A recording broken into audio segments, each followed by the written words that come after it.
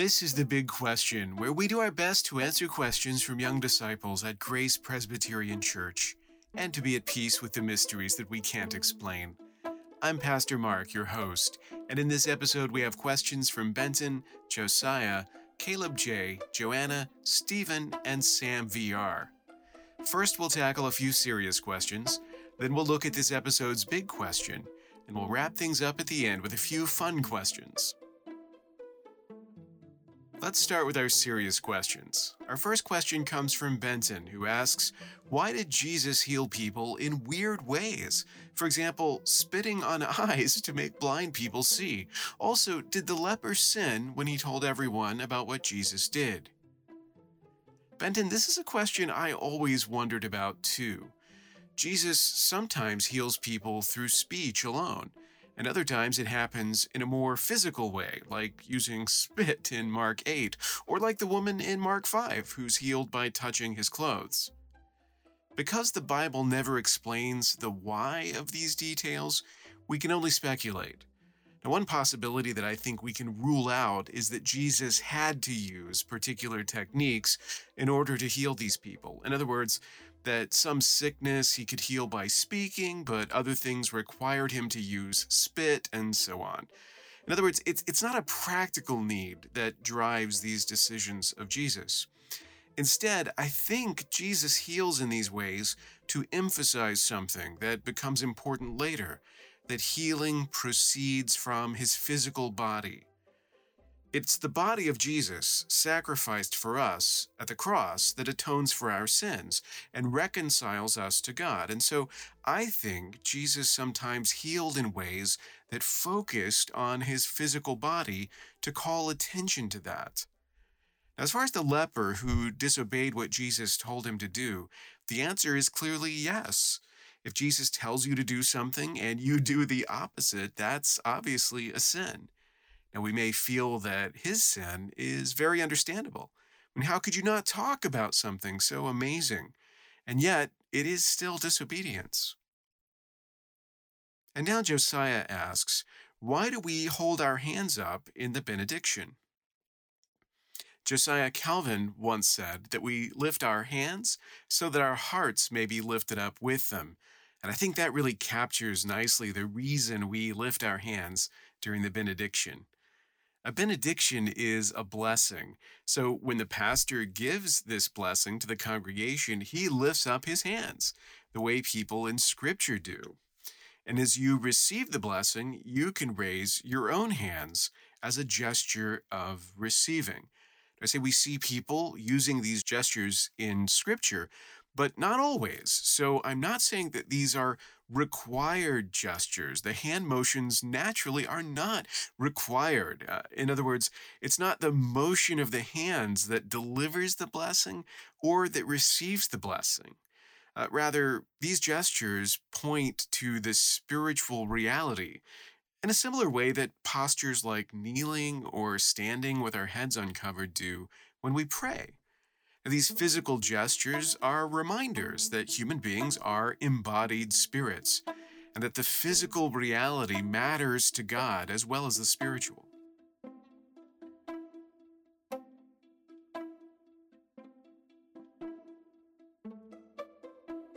And now it's time for the big question, which comes this time from Caleb J. Let's give Caleb a round of applause. Here's Caleb's question. He asks, if God is a just God, why did he give us salvation? So let's start by considering the logic of this question.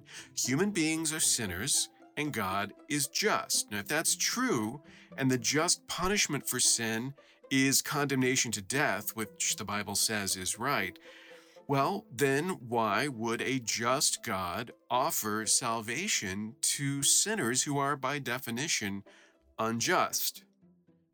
I love this question, Caleb, because the way that you're asking this question is the opposite of how a lot of people ask something very similar.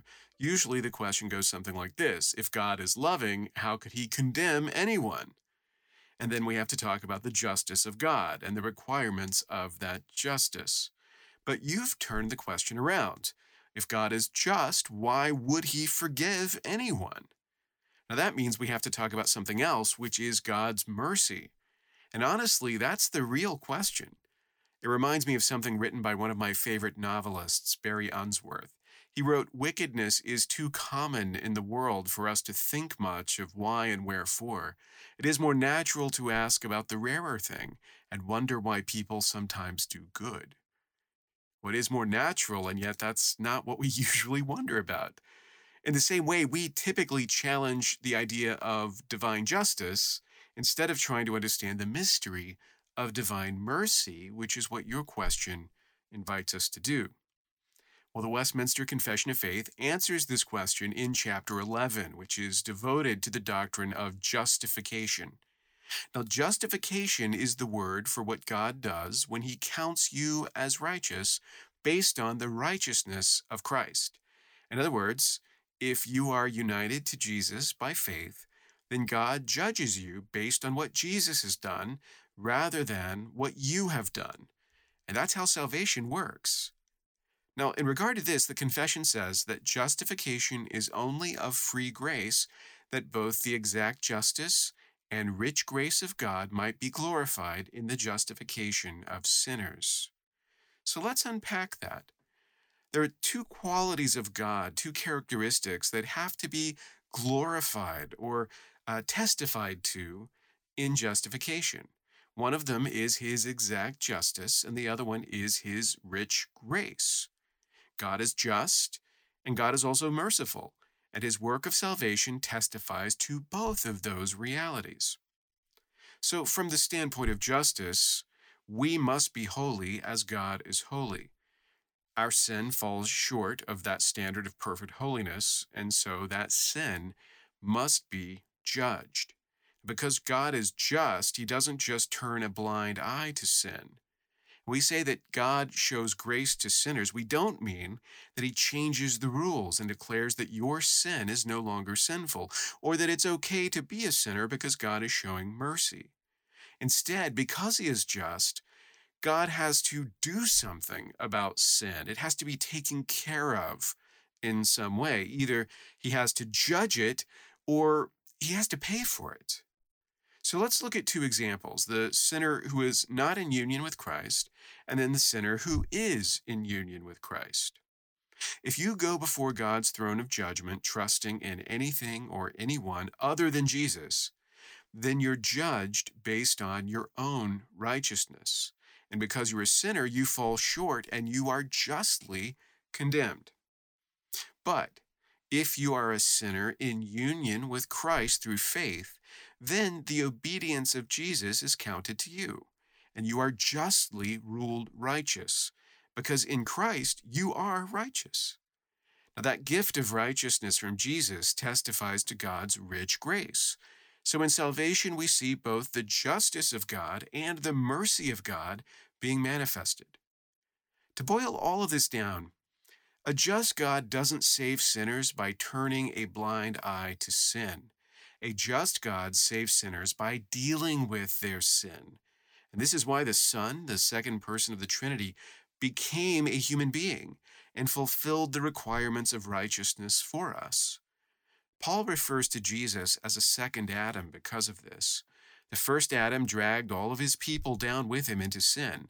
But the second Adam, Jesus, lifts all his people up with him into righteousness.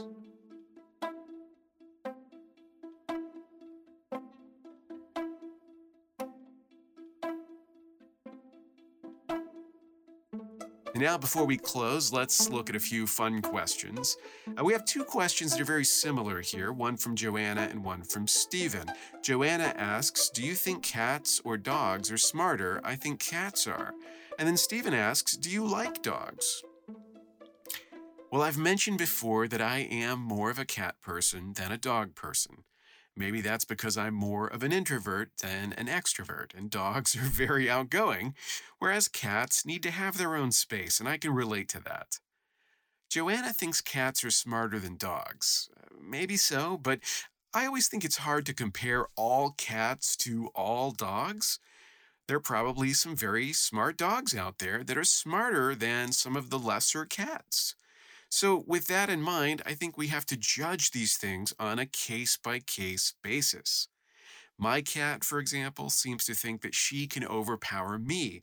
She weighs maybe 4 pounds, but she acts like if she runs really fast and rams my leg that she can knock me over. How smart is that?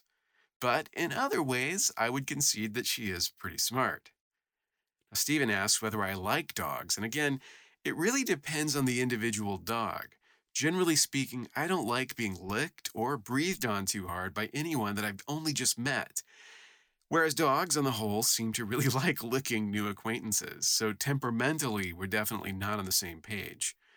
But Stephen, I have met your dog, and I do like your dog. And now Sam VR asks, could you preach a sermon without glasses? I'm not saying you should do it, I'm just wondering if you can. Well, Sam, to put your curiosity at rest, I can definitely preach a sermon without glasses. But it might be a little different from the sermon I would have preached if I'd had my glasses on. For one thing, I'd have a really hard time reading from the Bible because to read without my glasses, I'd have to hold the page really close to my eyes. So I'd be preaching basically with the Bible right in front of my mouth, and it might make it difficult to hear what I'm saying. It'd make it really hard for me to refer not only to the text of the Bible, but also to my sermon notes as well. So I'm not sure if all of my notes would hold together as well as they would if I could refer to them more easily. But my vision is not so bad that I couldn't manage somehow. So if I show up to church one Sunday and I don't have my glasses, you can rest assured that you will still hear a sermon. It's just that while you're hearing it, you might be thinking, that guy must not be able to see very well, assuming that you could see me at all with my Bible held up to my nose. That's all for now. Thanks for listening to The Big Question. Remember, if we're going to find the answers, then we have to ask the questions. So never be afraid to ask and never be satisfied with easy answers. The truth will stand up to scrutiny. So until next time, keep asking the big questions.